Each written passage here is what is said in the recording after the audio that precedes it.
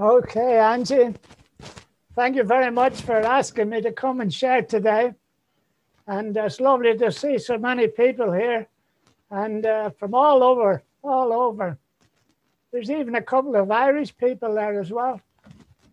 But anyway, my name is Don. I'm an alcoholic and I've been around quite a while. I'll just start at the beginning slightly.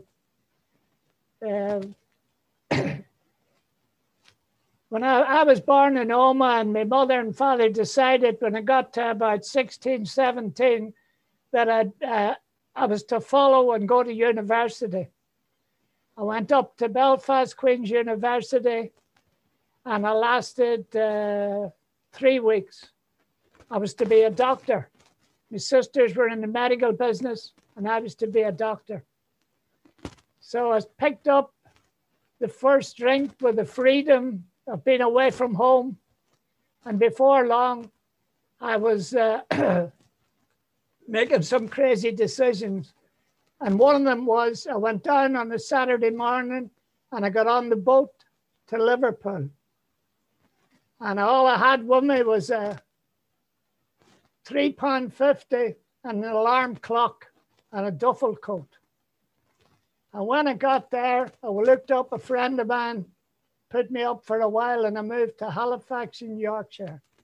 And the drinking took off from there.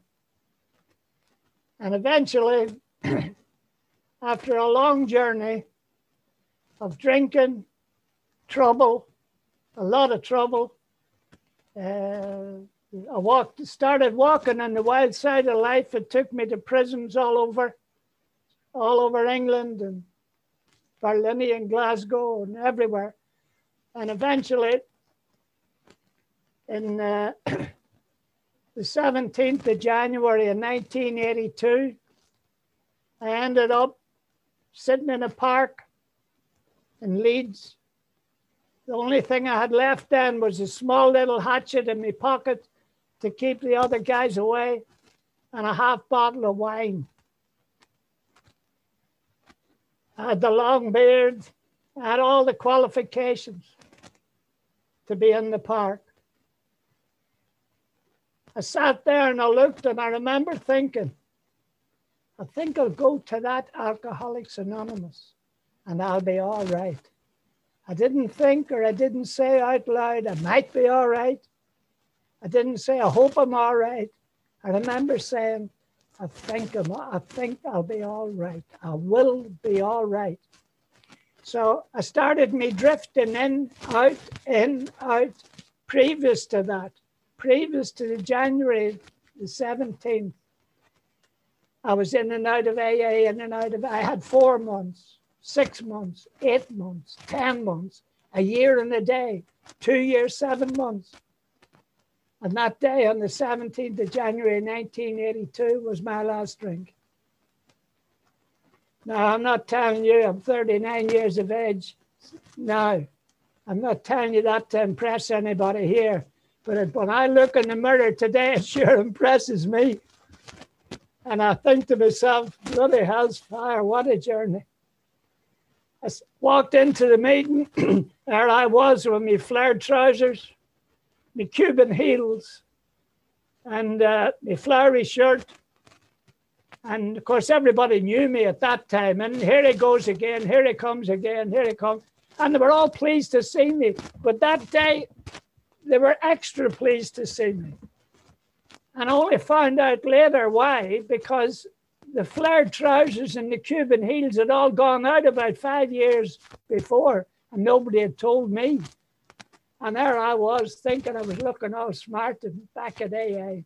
And that was the beginning, the beginning. I remember sitting in the meeting and looking up at the wall at the slogans. And I remember this long timer, he was close to me, he knew me for drifting in and out.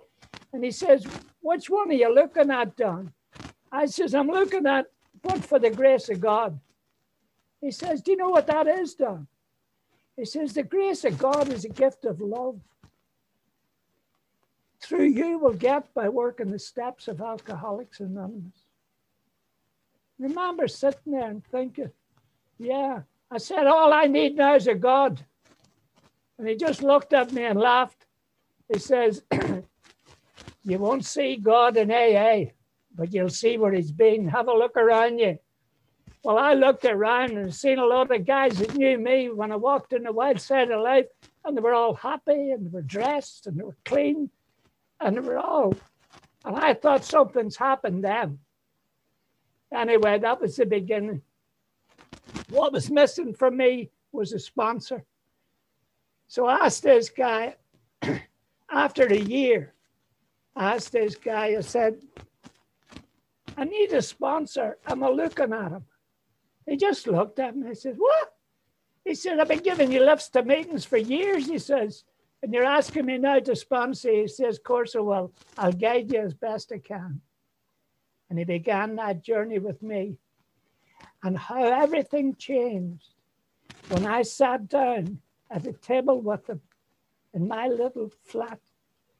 I call it a flat, an apartment, a dump, a bed sit, right in the ghetto. And I remember looking into his eyes and starting telling the truth. The truth in me was alien to me. I didn't know anybody told the truth. I had been telling lies so many times. Looking into his eyes, he called him John. He's still sober. He's about 50 years sober now. And I says to him, I started telling him all the stuff I'd written down about what had happened, where I was. They kept stopping me. He says, Don, when you did that, how did you feel? And I sat back. Would you do that today? I says, no, bloody right I wouldn't.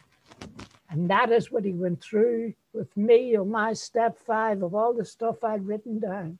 He wanted to know how I felt and how I was feeling today. And that was the beginning of a journey for me that was unbelievable. I followed him around everywhere he went. I sat at the front and I used to follow all these guys that, you know, they're long timers to me. I don't call them old timers. I don't even class myself as an old timer. I'm just a long timer. And I can remember sitting there and talking and listening and talking and talking. The working of the steps was the key to everything for me. Honesty was the key for me. For the first time in my life, I found myself telling the truth to John as I seen the truth to me. And he used to listen, and he used to listen. And then he would come back to me, we flat, we'd sit down, how you getting on, Don? Say, I'm doing good. I've met a woman in AA. Oh, you have you? I says, I think we're going to have a relationship. And he just looked at me and he says, Don, relationships are for adults. He says, and you certainly ain't no adult. And I said, well, he could piss off for a kickoff. I was in love. She smiled at me in the meeting, across the meeting. Nobody, no woman in her right head had smiled at me for about, I think, since my mother. And, I says to him, she's in the fellowship and all, you know. He says, how long is she sober? I says, same as me. I says, not long. He says, how long is she sober? Well, 3 weeks. So I says, all right, he says. Anyway, I'll come back to that later. After a period of time, when it started the fog, the clearing, and the past started to become the past, and all these new friends of mine that I could tell the truth to, and they would tell the truth to me, and talk about the feelings and honesty that I had never experienced with anybody previously till I was a child. This man taught me something very important to me. He said to me, and this was, I think I was sober 10 years at Birmingham Convention. And he said to me, how you getting on, Don? Oh, we're all around the table as usual. I says, doing pretty good now. And he says to me, what brought you to Alcoholics Anonymous, Don? I says, well, I drank a lot. It caused a lot of problems for myself. My mother disowned me 7 years before I got sober. She said, police were looking for me everywhere in Ireland. And she said, you stole my peace of mind. I said, and I carried on drinking. And I said, it caused a lot of trouble and got locked up a lot and ended up in the funny farms 5 times. That's what got me there. And he just looked at me. He says, no, Don, that's not why you come to AA. He says, you're here because of your good qualities. The inbred good qualities in you is why you're sitting talking to me here in this AA meeting. Without those inbred good qualities, you would never have known what shame, guilt, or remorse was. That's what got you to AA, Don. And I thought for about the next few months after that, I was thinking about what he said. And it was so true. Because when a few of us would pull some strokes or whatever on the wild side, I would sit there in the morning with my hands in my head, full of guilt, shame, and remorse for what had happened. They used to go, fucking forget it. It wasn't forgetting. I couldn't forget it. And that's when I realized about the inbred good qualities in me from a child were kicking in. And all of a sudden I found myself looking back and realizing, and all this was the beginning. And all them good qualities had been swallowed up with all that resentment and fear and jealousy and all that crap, self-pity shit. All that had been swallowed up. And it was blocking me from the feelings and emotions that I was born with. And after that, I got to thinking about this, how right it was. And then I went on. I got involved in anything. I started a telephone service in Leeds, and I put my hand up right away. I think it was about 5 months. It was the best thing ever. And there was a little room in the middle of Leeds. And my sponsor says, you said, get in there. He says, put your hand up. And it was only starting. Anyway, there was 2 of us in the room, and this other person was there, I forget her name now. And she said, the phone rang, and I says, there's the phone's ringing. And she just looked at me and she says, Don, lift the receiver. You answer. I said, what'll it say? She just, I left the phone. There was a guy called Brian. And he says, I've got a problem of drink. Are you Alcoholics Anonymous? Can you help? And that to me was the most amazing thing. I'm sitting in a little room in the middle of Leeds, in a little room with another member. And there is me being asked to help another human being with a drink problem.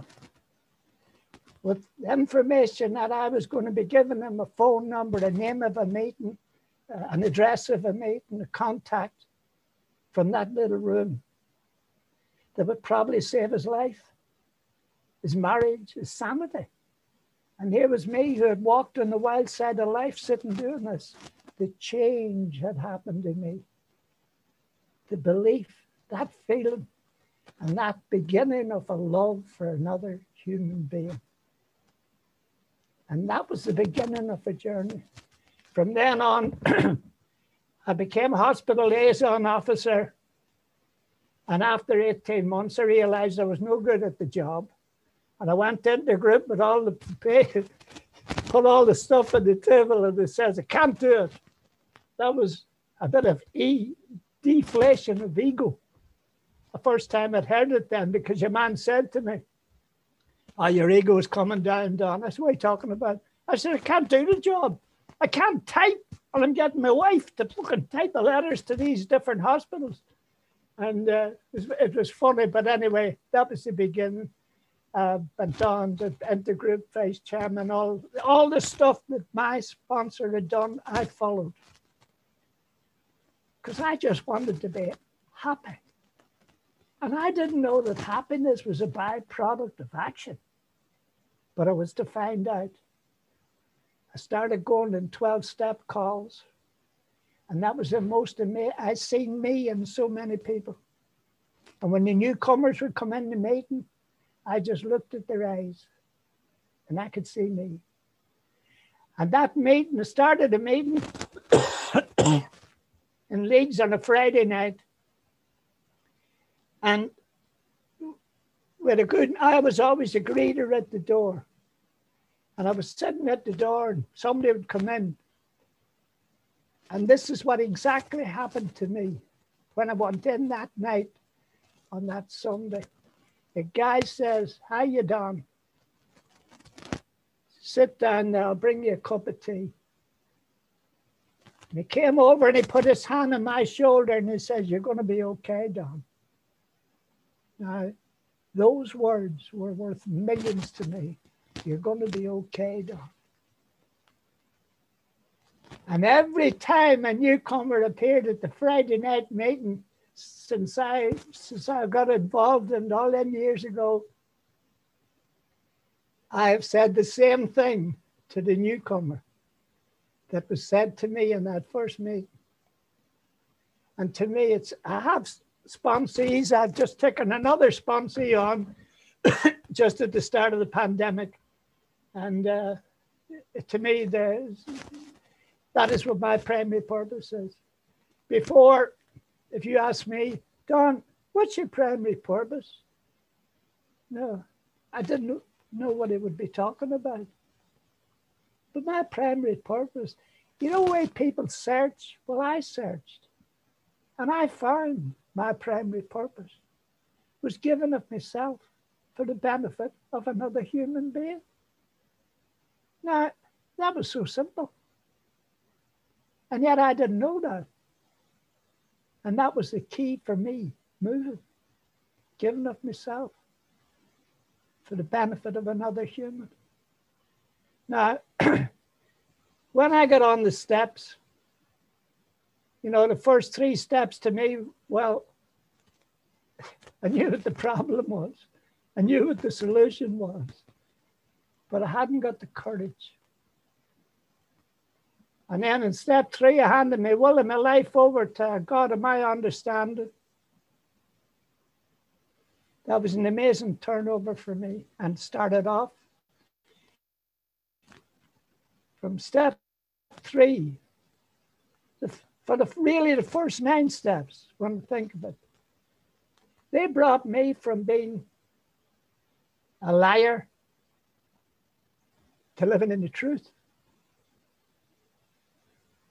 From being full of fear to being full of love. From being restored to sanity. Than being in that same insane world that I lived. And step 10 to me was a very important one.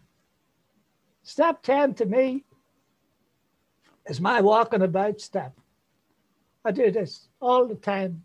I mostly tell myself off to stop procrastinating all type of stuff today and things like that.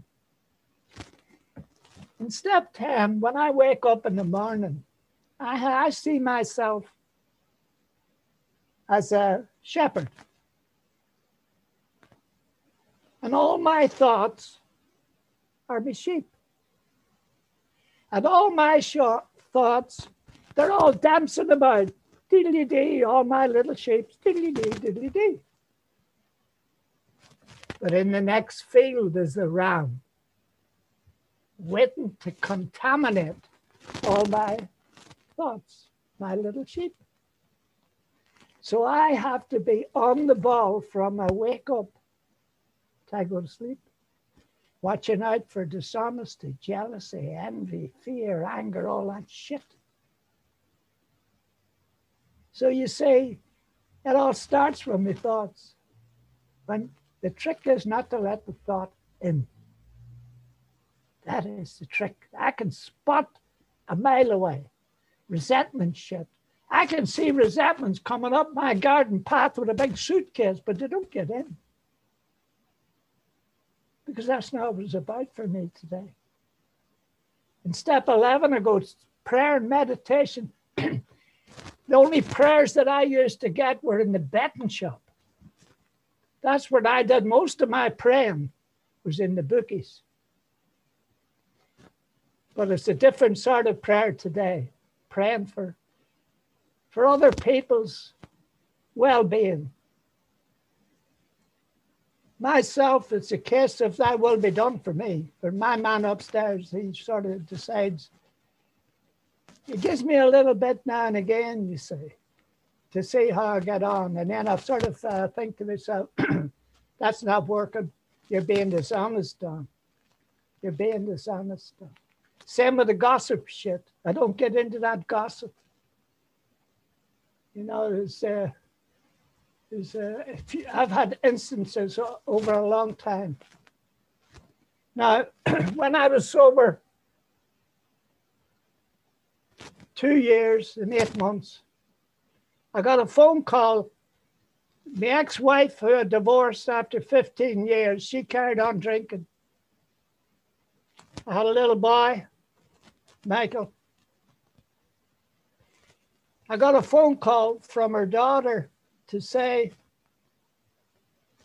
Christine's in the hospital in York. Will you go and visit her? She's very ill. So I got me and my sponsee. He drove me over. I don't drive. And I went there. And I went to the ward. And I walked in. And Christine was in the bed. And I said to her, Christine, how are you? And she looked at me all blank. I said, you don't know me, do you? And she went, no. I said, it's Don. We were married for 11 years. Didn't know who I was. I said, it's me, Don. So she sat for a minute in the bed and she went, Don. My Don. The minute she said that, the tears went down my face and I walked out of the room. This girl had been coming to AA, getting paid of sobriety, talking at the top table for the length of time that we got together. And there she was, she didn't know who I was. She carried on drinking and the alcohol destroyed the brain. That to me was the most amazing thing.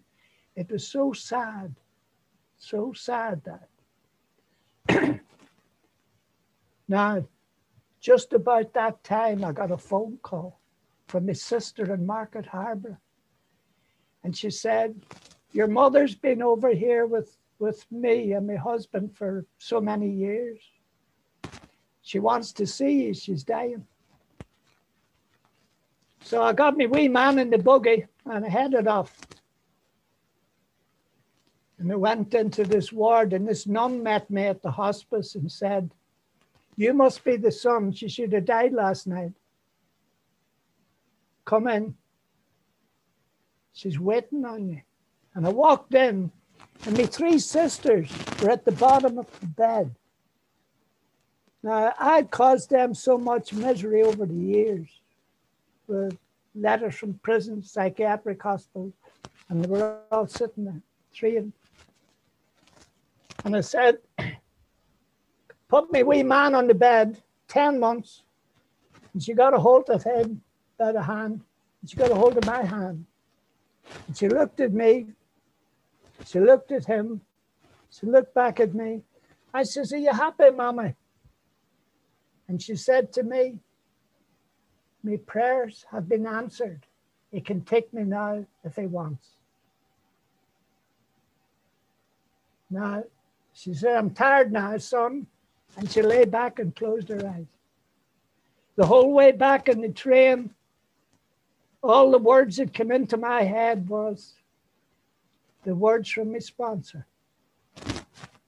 From the early days, things beyond your wildest dreams will happen for you, Don.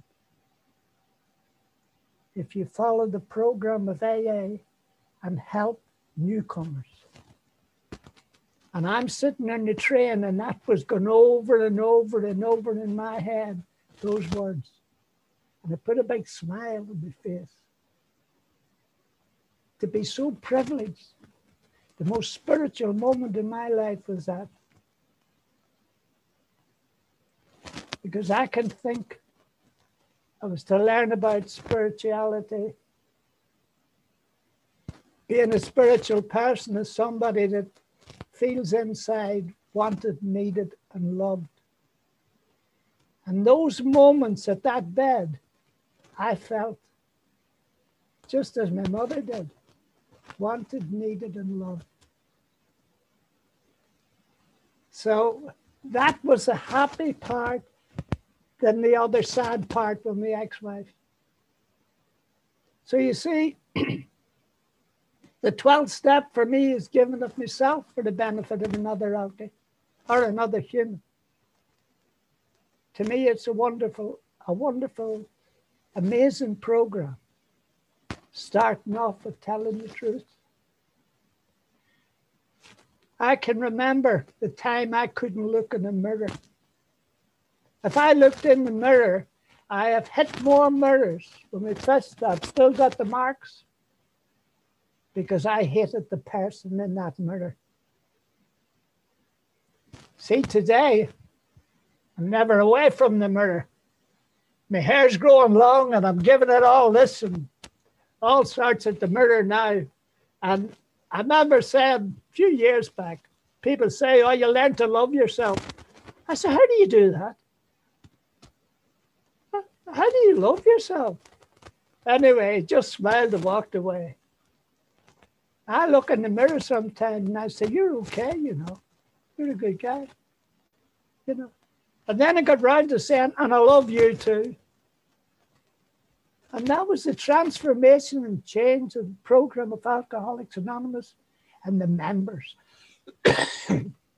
Those members that stuck by me and watch me come in and out like I do today and see them coming back and coming in, coming out and giving them the same welcome. Never to forget. I don't live in the past much now. I'm having all sorts of difficulties living in the future in this pandemic, I'll tell you. But there again, like everything else, it'll pass. I hope I don't pass before it finishes. But to me, I'm one of them alcoholics that believes in prayer, meditation. Prayer, I talk away to my higher power a lot of times. Sometimes he's not listening, he's way off with other alkies somewhere else.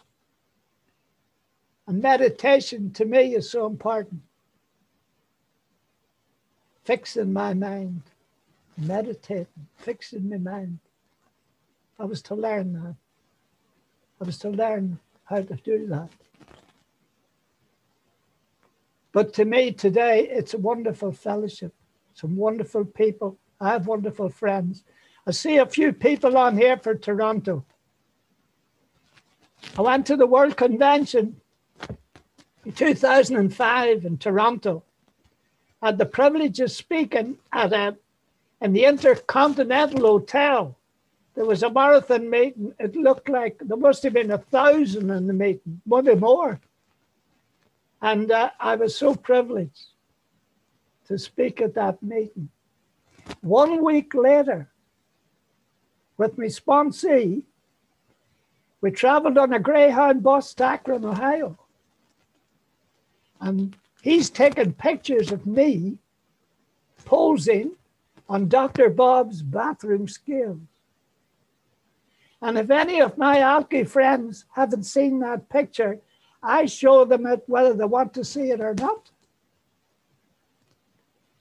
Because that was way beyond my wildest dreams. From standing outside the off-license, waiting on my bottle of Strongbow cider, to standing on Dr. Bob's bathroom scales in Akron, Ohio.